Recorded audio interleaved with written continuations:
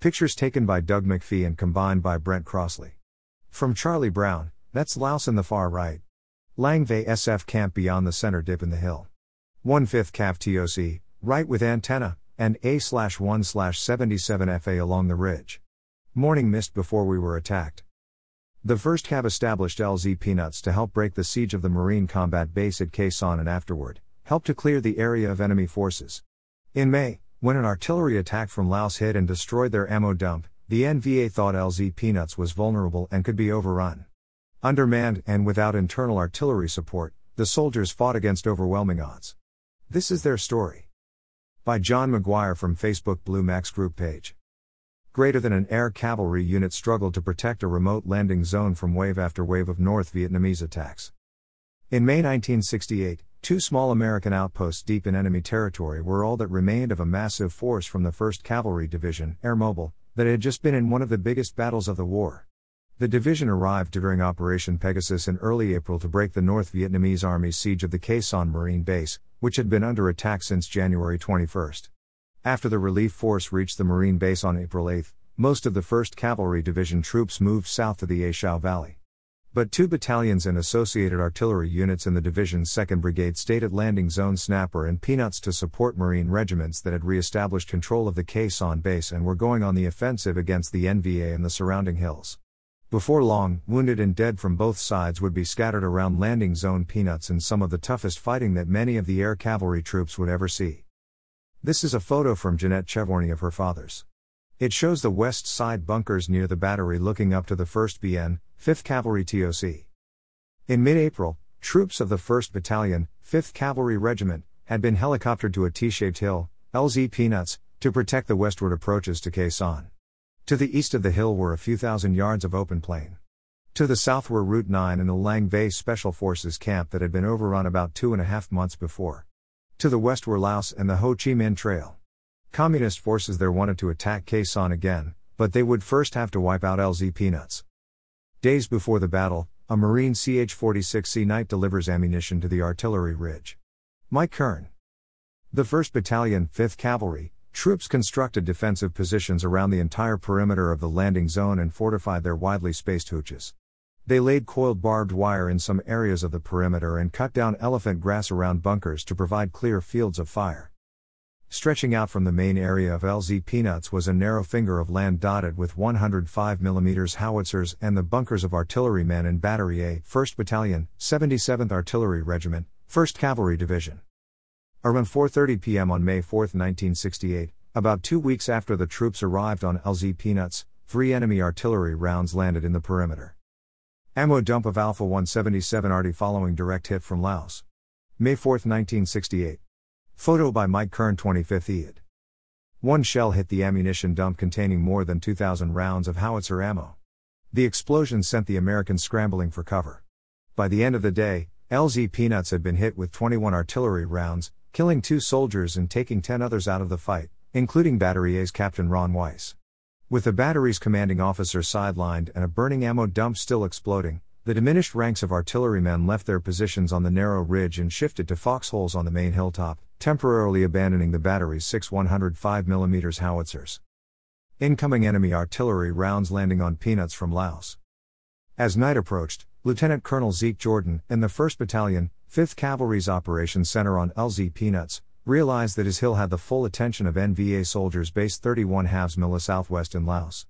Worse, Jordan now had no man howitzers on the hilltop and only 1 understrength infantry company, Alpha Company, providing perimeter security.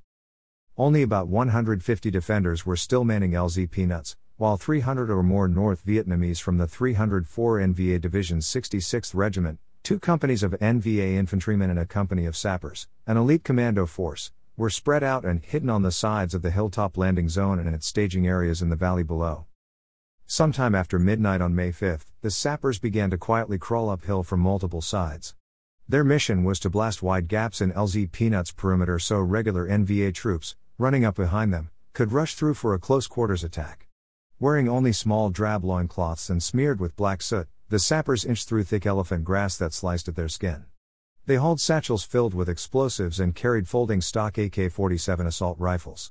Though some brought medical supplies, most knew their climb would likely be a one-way trip. Just before 2 a.m., SPCS.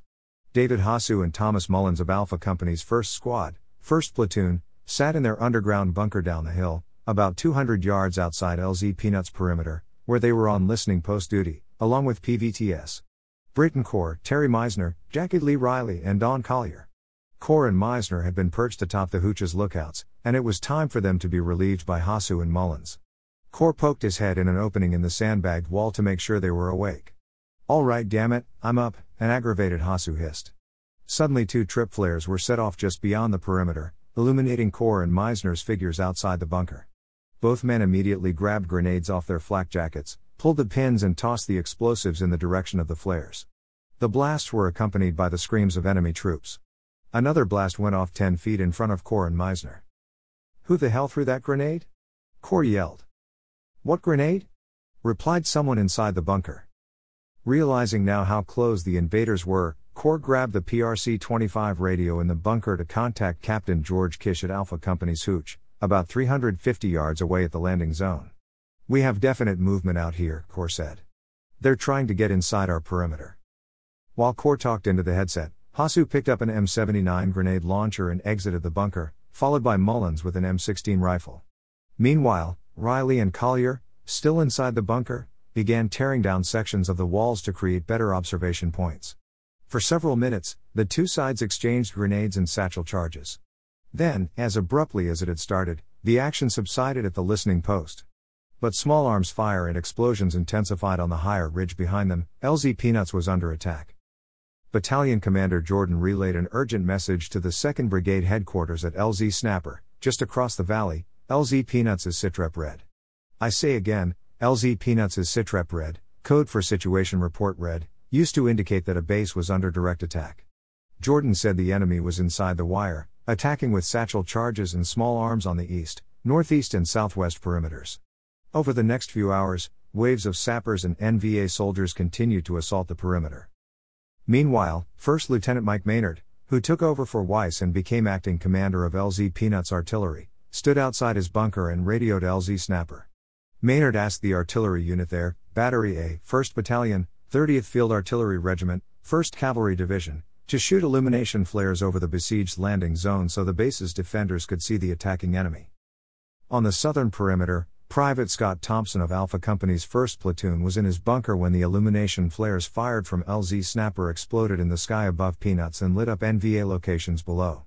To his left, the sound of gunfire near the howitzers intensified. To his right, Staff Sergeant Carlisle Gunder ordered an M60 machine gun to fire bullets with red tracer tails over the hill. As Thompson peered out the slit of his bunker into complete blackness, a burst of light from an illumination flare revealed a nearly naked man moving in a crouched run up the hill, bypassing his position. Incredulous, Thompson wondered how the enemy got into his perimeter. He sprawled out of his bunker and aimed his M16 at the passing sapper. Before he could fire, a small sizzling explosive charge landed at his feet. Instinctively, Thompson leapt headfirst into a slit trench filled with human excrement, and the charge's blast blew above him. He rolled over, and another charge landed on his chest. Thompson hurriedly jumped out of the trench and slid face first across the ground as the second explosive went off, blowing dirt and human waste everywhere. After pressing himself up, he began checking his M16. Then something hard hit him between the shoulders. A third charge had just been thrown at him. Thompson rolled back into the relative safety of the stinking slit trench he had just exited. Private Michael Huff of Alpha's 3rd Platoon worked his way to the perimeter near Thompson as explosives went off all around. The concussion from one charge temporarily paralyzed Huff and knocked him out. He woke up in a foxhole with a baseball-sized chunk of meat missing from his neck. NVA soldiers were standing and talking over the foxhole, unaware that he was still alive. After the feeling in his extremities returned, Huff grabbed his M79 grenade launcher, leveled it between the shoulder blades of a retreating NVA soldier and squeezed the trigger. After the NVA, here in 1967, broke through Peanuts' defensive lines, the battle turned into a close-quarters fight. FLHC-20/Alamy. Artillery Commander Maynard, holding a 25-pound radio, was making his way toward 1st Sergeant Charles Marshall at LZ Peanuts Fire Direction Center, which had controlled the artillery batteries firing before the ammo dump explosion ended the action there. As Maynard ran, small arms fire was snapping through the air, and one round struck the radio, nearly forcing the lieutenant to drop it as he reeled backward. "Damn it, there goes the radio," he thought, not realizing that the hunk of metal he carried had just saved him from a gruesome wound. When Maynard found Marshall, he asked if the sergeant had another radio that could be used to adjust the incoming illumination if necessary. "No, sir," Marshall replied, but added that First Lieutenant Ed Catron, down the hill, might have one. Maynard decided to make a dash for Catron's position. Crouching anxiously by the now-defunct Fire Direction Center, Maynard waited for the next illumination round from LZ Snapper. After the flash of light, he sprinted 50 yards to Catron's bunker, yelling "Friendly, friendly." As he slid into the bunker, a winded Maynard could only say, "I hear you have an extra radio." Instead of answering, Catron motioned toward Maynard's abandoned howitzer positions. "I think there are NVA regulars out there," he blurted. Both officers watched dozens of uniformed NVA soldiers swarming through the empty artillery gun pits. "They don't know we have contracted our perimeter," Catron said. "Open that box and start rolling those grenades out there." Up on the hill, Jordan was outside the battalion operations center being treated for a leg wound when First Lieutenant Charles Brown approached him. "Colonel Jordan, our perimeter near the battery is breaking apart," Brown said, frantically. "I'm going to grab some men and try to fill in the gap." Receiving a nod of approval, Brown spun around and headed toward the Fire Direction Center. Rushing down the slope, Brown passed several soldiers, nearly lifting them up with one arm, and threw them in the direction of the encroaching NVA troops. "They're busting through down there," he shouted. "Plug up the hole." Brown climbed on top of the Fire Direction Center's roof, overlooking the abandoned battery position, and saw the enemy moving quickly up the hill. As he directed his men into firing positions, a piece of jagged metal struck his extended arm. Brown dropped to one knee but quickly grabbed his wound, steadied himself and continued to command his men, sending them to various positions to protect and tighten the base's collapsing perimeter. All across LZ Peanuts, others were taking similarly frenzied actions to stop the NVA advance. Gunter was coordinating the adjustment of the western perimeter when a bullet ripped through the staff sergeant's chest. He slumped to his knees, lowered his head and died. Meanwhile, Brown continued to run between the battalion operations center and the perimeter overlooking the abandoned battery. On one of his trips to the perimeter, he collided with an NVA sapper. The two foes wrestled to the ground, scratching and clawing at each other as they rolled downhill. Brown, a former high school wrestler, managed to work his hand up to the sapper's face and plunge his thumb into the man's eye. The sapper screamed in pain and pushed himself loose of the American's grip, escaping into the darkness. Brown continued on to Catron's bunker overlooking the battery and asked for a situation report. Catron said North Vietnamese regulars and sappers were moving freely through the battery, trying to destroy the howitzers. "There are no friendlies between us and them," he added. It was roughly 4 a.m., just 1 hour before sunrise. Suddenly the already heavy small arms fire intensified. "They are making another push," Brown yelled. Catron pointed out enemy soldiers hiding behind jeeps about 50 yards away. Realizing the need for immediate action, Brown and Catron charged the jeeps. Screaming, firing their M16s and throwing grenades, while satchel charges were thrown at them, they covered the 50 yards in a few seconds. After several minutes of intense close-quarters fighting, Catron shouted at Brown to pull back to the bunker. "I'm calling in Blue Max support," he said, a reference to the nickname for the rocket-armed helicopters of the 20th Field Artillery Regiment, Aerial Rocket, 1st Cavalry Division. Catron grabbed the remaining PRC-25 and radioed LZ Peanuts Fire Support Liaison Officer, Captain Duke Wheeler of the 1st Battalion, 77th Artillery. "I need immediate Blue Max support on this east finger with the battery on it," Catron said. "As you come in from the north, you will see a line of jeeps and trailers. Use the jeeps as your bearing and hose down the hill to the southeast. Bad guys all over that ridge." With daylight still 30 minutes away, Artillery Officer 1st Lieutenant Jim Harris at LZ Snapper radioed Battery Commander Maynard on Peanuts with distressing news: "We are running low on illumination rounds. Do you copy?" Around 4:30 a.m., the Snapper crews fired their last illumination round and watched it drift across the valley until fizzling out. Harris exhaled audibly and hung his head in despair. Then he heard the distant hum of aircraft engines. Over the radio came the call, Peanuts Control, this is Spooky. We are coming on station. Where do you need us?" The twin-engine Air Force Douglas AC-47 Spooky arrived overhead. The aircraft could drop powerful Mk-24 flares, each able to produce brilliant illumination for up to 3 minutes, and was equipped with 3 7.62mm miniguns, each capable of firing 6,000 rounds per minute. While the AC-47's flares illuminated the attacking North Vietnamese hordes, the plane's deadly minigun shredded the invaders. At a 2005 reunion, Harris recalled the dramatic moment Spooky arrived. "No Hollywood script could have been more dramatically written," he said. At that instant, Spooky lit up the sky. The roar that erupted from LZ Snapper was like Lambeau Field, home of the Green Bay Packers, on a Sunday afternoon in October. As sunlight reached LZ Peanuts, the sounds of war diminished and curious heads began to pop up from behind blast walls and foxholes to survey the wreckage of war strewn across the hill. The 6 men on the dangerously exposed listening post outside LZ Peanuts inspected their position and solemnly hiked back up the hill. 7 of their 11 trip flares had been triggered, and only 1 grenade was left between them. The rest of Alpha Company began the grisly task of searching dead bodies and gathering weapons. Sleep-deprived and skittish from a night of intense fighting, most of the troops were on edge.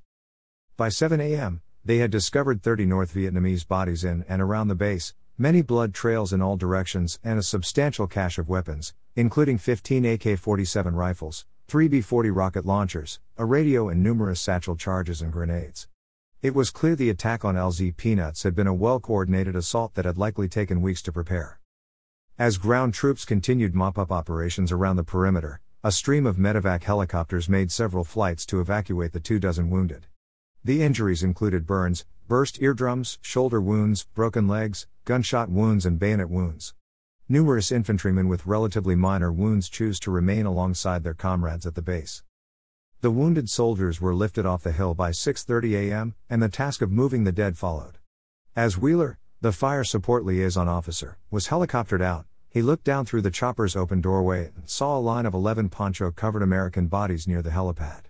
2 hours later, the remaining infantrymen of the 1st Battalion learned that they would be flown off the landing zone, followed by the destroyed howitzers. On May 6, the Americans destroyed their bunkers and left LZ Peanuts to the jungle.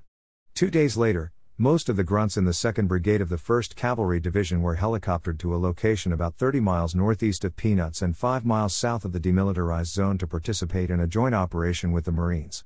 Although the fight for LZ Peanuts had been won, combat for the 1st Cavalry Division continued. John McGuire, a forester and wildlife biologist in South Alabama, has spent years researching the 1st Cavalry Division, in which a family friend served. This article was published in the December 2018 issue of Vietnam and also on History.net. Here is a direct link. https://www.historianet.com/hellonahilltop.htm. Facebook group page, Landing Zone Peanuts 1st Cavalry May 1968. Thank you for taking the time to read this. Should you have a question or comment about this article, then scroll down to the comments section below to leave your response. If you want to learn more about the Vietnam War and its warriors, then subscribe to this blog and get notified by email or your feed reader every time a new story, picture, video, or changes occur on this website. The button is located at the top right of this page. I've also created a poll to help identify my website audience. Before leaving, can you please click here and choose the one item best describing you? Thank you in advance.